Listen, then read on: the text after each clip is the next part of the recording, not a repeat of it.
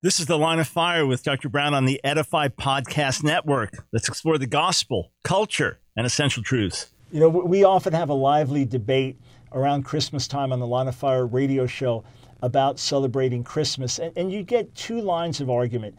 One argument is it's not biblical. God gave us the biblical feasts and holy days, and it has many pagan customs in it. And look at how the whole world celebrates it. It's a worldly thing. We ought not to do it. Let's stick with God's calendar. And then the other side says, we exalt Jesus through this. It's special. Our family attends a special church service. Sometimes we go caroling in our neighborhood. For us, it's all about Jesus. We read the birth and infancy scriptures in Matthew and Luke, and it's a special time of the year, and it draws us closer to the Lord. Here's my view on it. It is a personal matter between you and God. It is one of those instances that Romans 14 speaks about in terms of observing certain days and years and customs and things like that, that it is a matter of personal conscience before the Lord. Look, we all agree that to make Christmas into some carnal, greedy celebration where you go into debt to get family gifts for one another and you put up a Christmas tree and pig out, eat all the food you want, it has nothing to do with Jesus, well then let's not associate Jesus with that. If you want to do that as just a holiday, whatever, that's a separate issue. But if it's about Jesus to you, if he's exalted through it, if your family draws near to the Lord through it, if it's sacred time for you and your family, and it helps you appreciate God sending his son into the world, wonderful.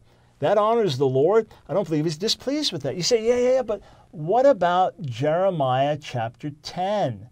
I mean, doesn't Jeremiah 10 prophesy the Christmas tree? Look at what Jeremiah, the 10th chapter, says. And isn't this an explicit description of the Christmas tree? For the practices of the people are worthless. They cut a tree out of the forest, and a craftsman shapes it with his chisel. They adorn it with silver and gold. They fasten it with hammers and nails so it will not totter. I can't tell you how many people have asked me about that passage. You say, that's nothing to do with the Christmas tree. Of course it has nothing to do with the Christmas tree.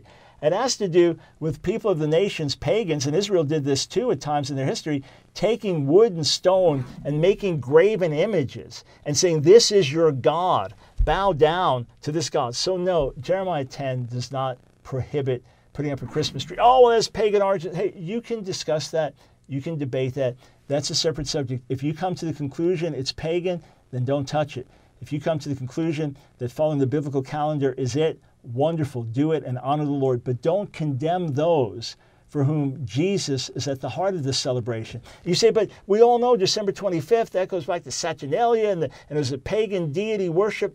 Yeah, but there are other traditions that say, because so many pagans were coming to the Lord, that Christian leaders said, let's redeem this day for Jesus. And many believe this was the time Jesus was born, which is a whole separate issue. So for me, this is a personal matter of conscience between you and God. This podcast is part of the Edify Podcast Network. Edify is a faith-inspiring app that brings together thousands of the best Christian podcasts in one place for your listening enjoyment. Cut through the noise and grow your faith by diving into the world's top Christian podcasts today.